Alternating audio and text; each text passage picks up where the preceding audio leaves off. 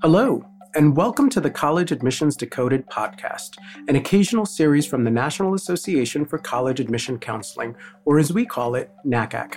NACAC is an association of more than 26,000 professionals at high schools, colleges, universities, and nonprofit organizations, as well as independent counselors who support and advise students and families through the college admission process.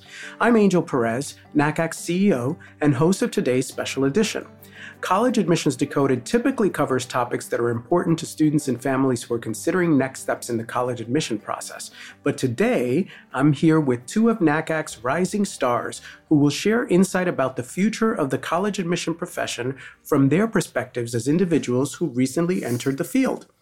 Their participation today is particularly timely since experts estimate that by 2030, 74% of the workforce will be comprised of millennial and Gen Z workers. So join me in welcoming Noor Harad, Associate Director of College Counseling at the Bishop School in La Jolla, California. Welcome, Noor. Thank you so much for having me, Angel.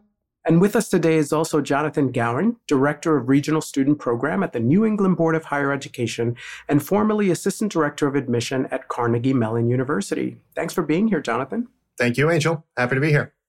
So both Noor and Jonathan were 2021 recipients of NACAC's Rising Star Award, which honors individuals and programs that exemplify excellence and dedication to serving the needs of students and those who guide them in transition from high school to college. So I'm particularly excited to have them join us today. So let's dive in. So first of all, maybe we'll start with the basics. Tell me a little bit about how you got into the profession. And maybe I'll start with you, Noor.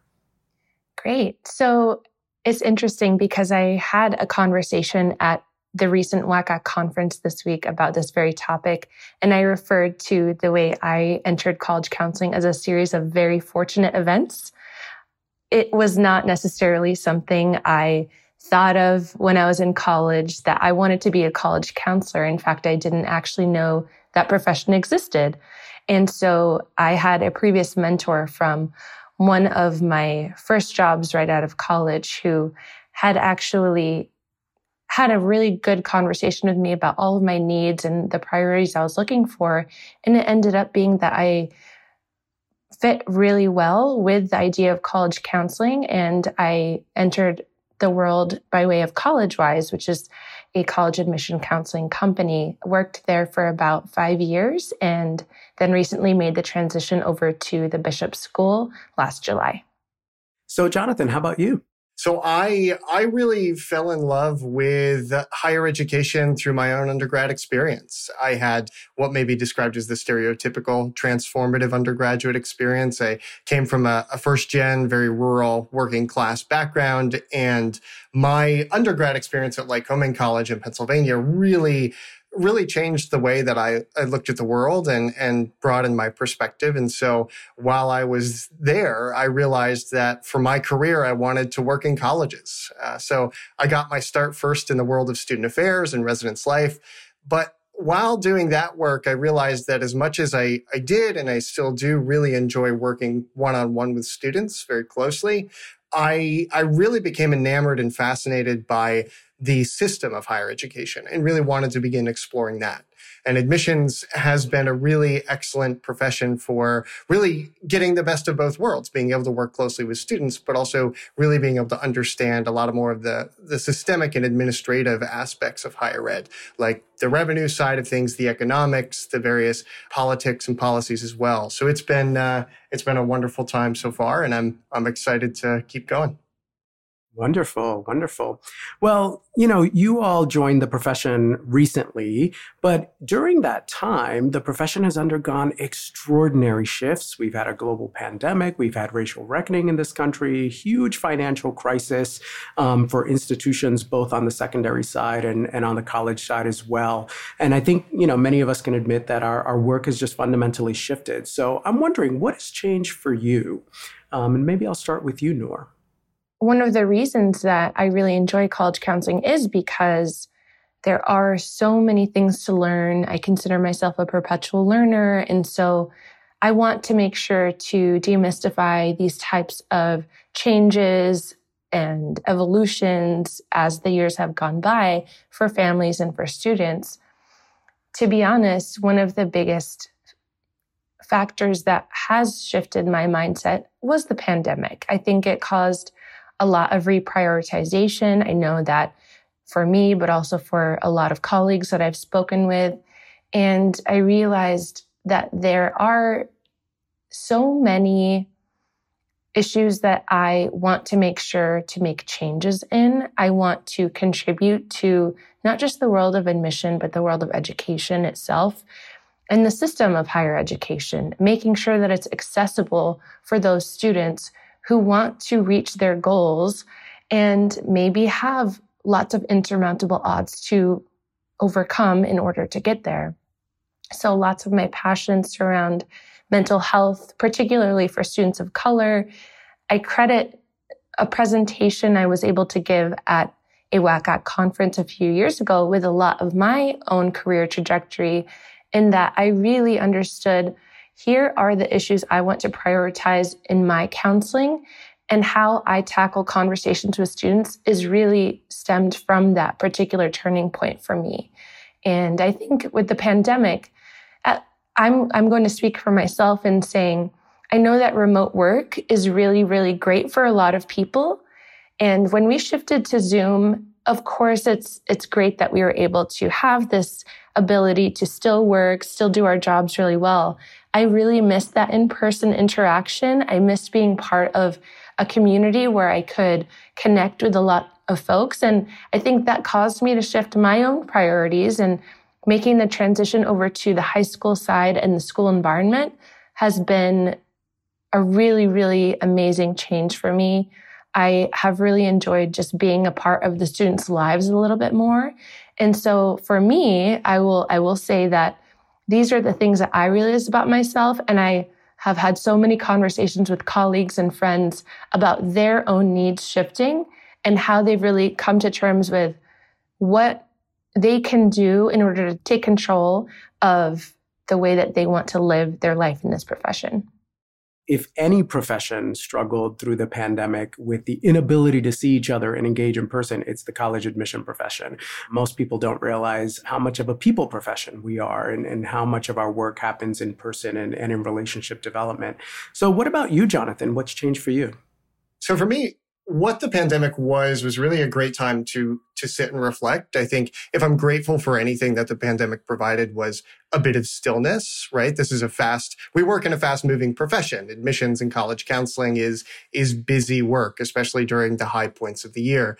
But I found for me, it really provided a great opportunity to slow down and to reflect and to really think about what is it that I love about the work? What are the issues that I care most about and to which I would like to apply myself and my skills?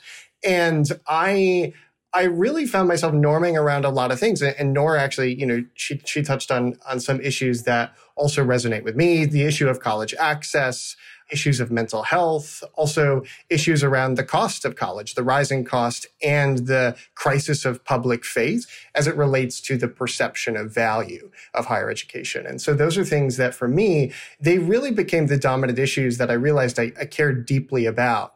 And as the pandemic wore on and I spent more time thinking about them, I realized I wanted to apply myself through my career to solving or understanding these issues to the best that I could. And I consider myself very, very fortunate. I discovered the position that I now am in entirely by accident. And what I saw for the potential of that position is really the opportunity to act on some of those issues, particularly around access and affordability of higher ed. And so for me, it was really the last few years, what's changed the most is the opportunity to clarify what is it that I love most about this work? Because as the demographics show, our jobs are only going to get harder. Higher education is only going to be in a more precarious position. And so I think for us as professionals, we really need to think about what are the issues we care most about for the long haul so that we can stay in the work, we can stay inspired.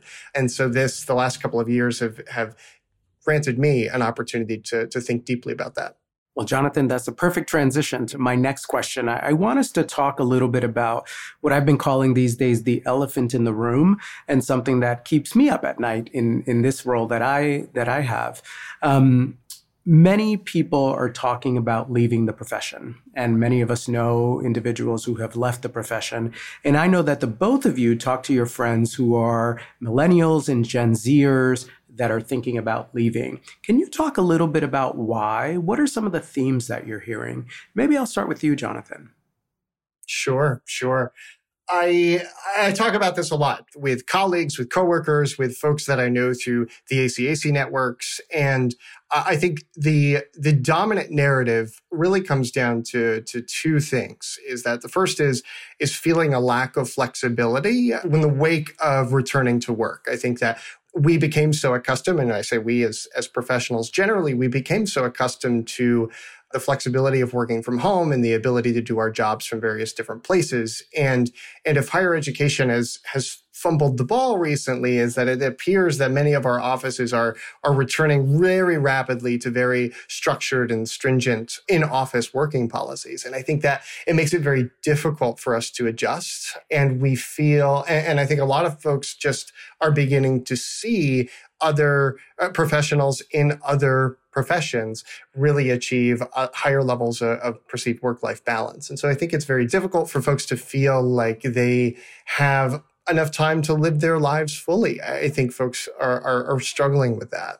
And the second piece really revolves around the fact that I don't think the lifestyle of the admissions roadrunner is quite as appealing to as many folks anymore.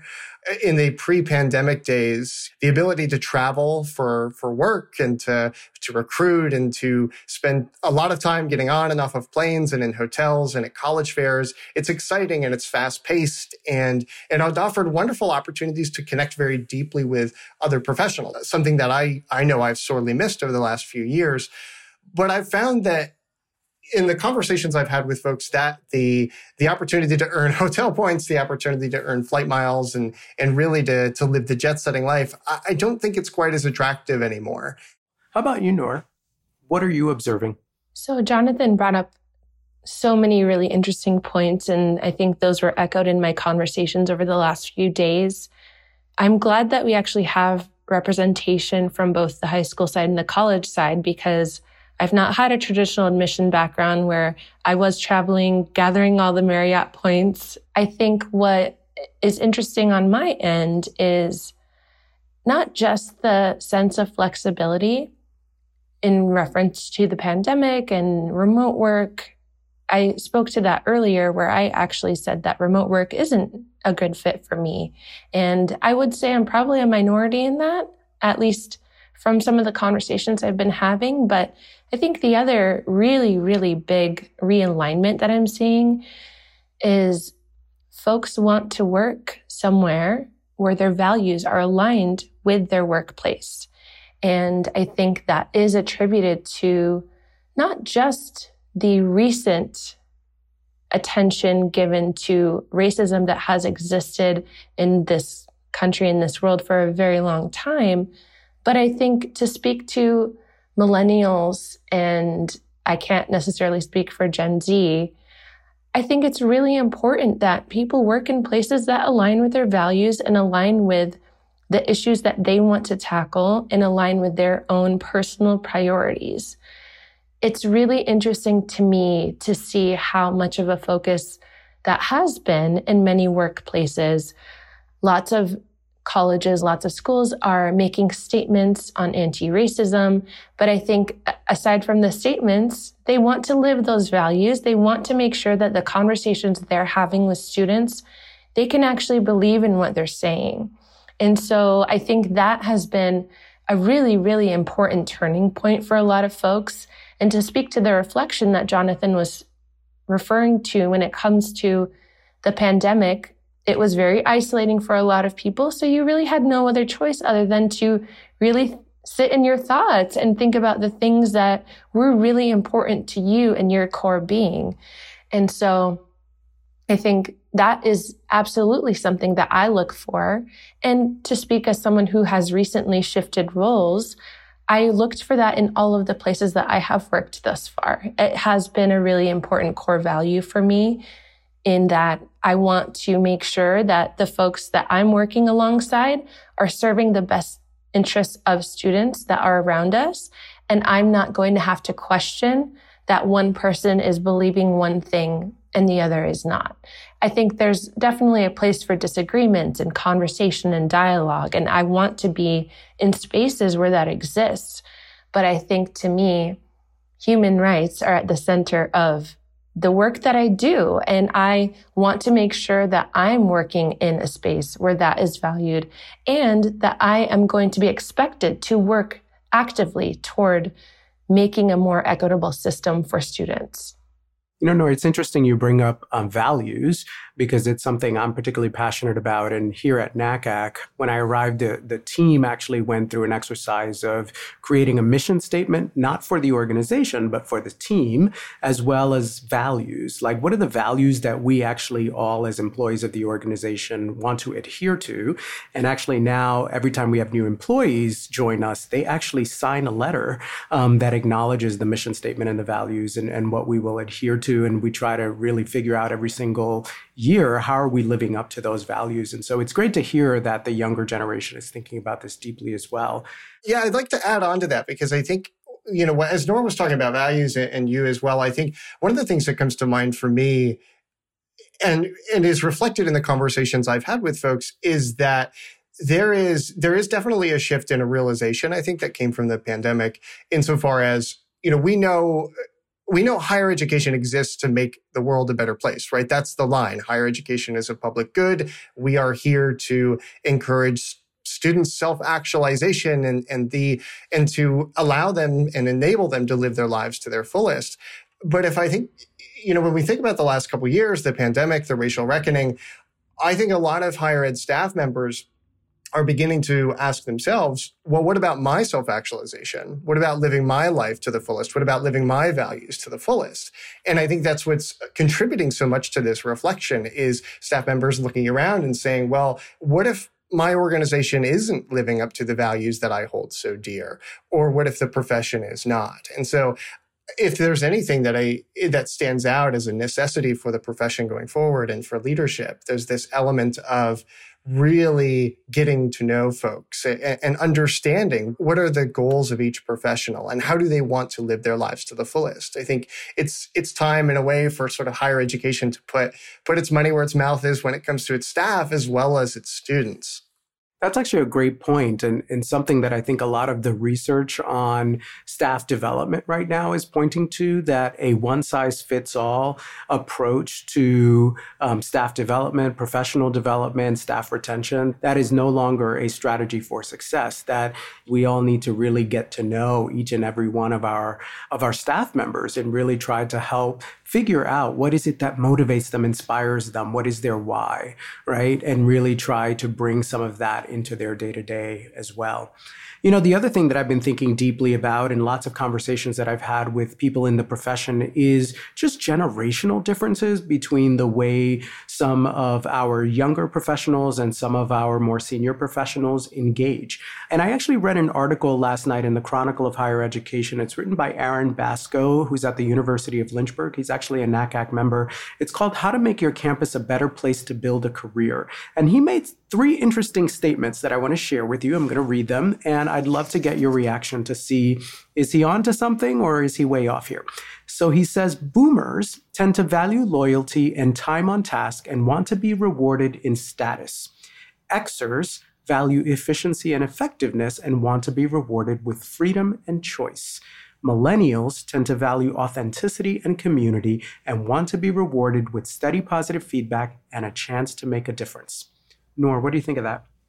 I actually have lots of thoughts on that. I would say I align myself somewhat with millennials, but also I associate with the Gen X piece of that. I do think that millennials have a bad rap sometimes. It's interesting to hear how lots of folks might assess what our needs are, and they often are misinterpreted.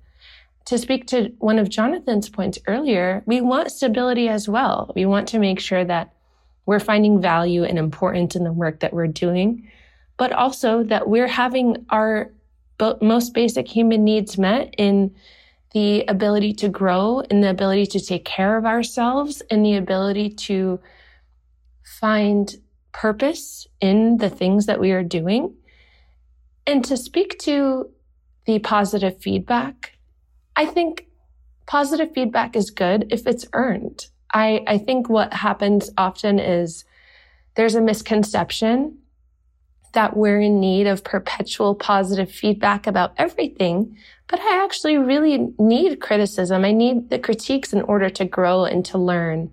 And that's something I find really important in my work. I never want to be complacent about the work that I'm doing. I want to learn from others. I want to interact with others that can make me better and can challenge me.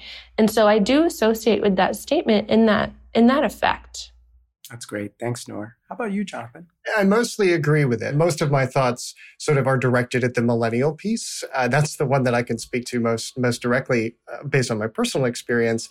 And I would say that it's just about spot on, but there's certainly some nuance to that. I think the community piece is interesting, the need for community, because I think that many leaders might hear that and think, well, then that must mean that I need to create a strong community within my office. And I'm not necessarily sure that that's the case. I think, yes, offices should be strong communities, but I think more importantly, it should, from the leadership perspective, it should be about how do you ensure that each of your staff members, each member of your team feels like they have a community in the place where they're at with their life as it is. Now, that could mean that their most valued community is not within the office. It could be within an affinity group on campus. It could be in the neighborhood in which they live. And I think it's an important lesson for leadership to really think critically about in your conversations with staff. How are you bringing that up? How are you talking with the folks whom you're leading about how they feel connected to the folks around them, whether it's directly with the people with whom they work or other colleagues on campus or even folks in their personal life? Because if we expect staff to have buy-in in their work, if we expect staff to be inspired, I think there really needs to be that connection somehow. And especially as hybrid work becomes more prolific, I think it's going to be more important for leaders to take the time to really learn and encourage the folks that they are leading to be connected in various ways. And the other aspect of that is the piece about meaning, wanting to have meaning and praise. And I see the nuance to this, and I'm speaking from a lot of personal experience here myself, is that I think the praise and the feedback piece, I think it's most important and most valuable and most inspiring, I should say, when it's made clear to me what the vision is, what's the goal, like for what purpose does this office or this team exist, and why do we do what we do, and more specifically, what is my role within that? How is my work specifically contributing to the fulfillment of this mission or vision or what have you? And so, if the work is great and I'm doing a good job with that, then the praise is appropriate. But if it needs course corrected, then critical feedback is welcome as well. But I think that, where that praise comes into play and is particularly valuable for millennials is really in clarifying with them how they are contributing to the greater mission and vision of the office and clarifying that mission and vision if need be. Well, the two of you are definitely inspiring me as I think about my own leadership. And my goal here with the podcast today is that as many deans and directors are actually going to take some time and listen to this. So I'm just wondering if you could share one or two pieces of advice for supervisors of what I'm calling the next generation of professionals. What would you say to them right now? Jonathan? This may sound like the most underwhelming piece of advice ever, but I really think, and this I've come to believe in my own reflection over the last several years, leadership takes time. It takes time and it takes investment. And we work in a profession where we're all busy. And I know leaders in particular have more meetings than can be counted on their calendars and are in and out of other offices and Zooms almost constantly. But I think for myself, I can't emphasize enough the value of meeting one-on-one regularly with supervisors and getting to know them, getting to know their expectations and their styles and what insights they can provide to me about my own. And this comes up a lot in conversations I have with other folks as well, colleagues around the profession, I find it somewhat saddening and disappointing how few people report having regular check-ins or one-on-ones with supervisors. And as we move forward, Angel, I think it's critical for leaders to think, using a phrase that you used earlier, is that the one-size-fits-all approach is not going to work anymore. And in particular, when it comes to supervising staff, every conversation needs to be tailored to the needs of that staff member, where they are in their life, and talking about what inspires them most and where they can find meaning in the work that they're doing.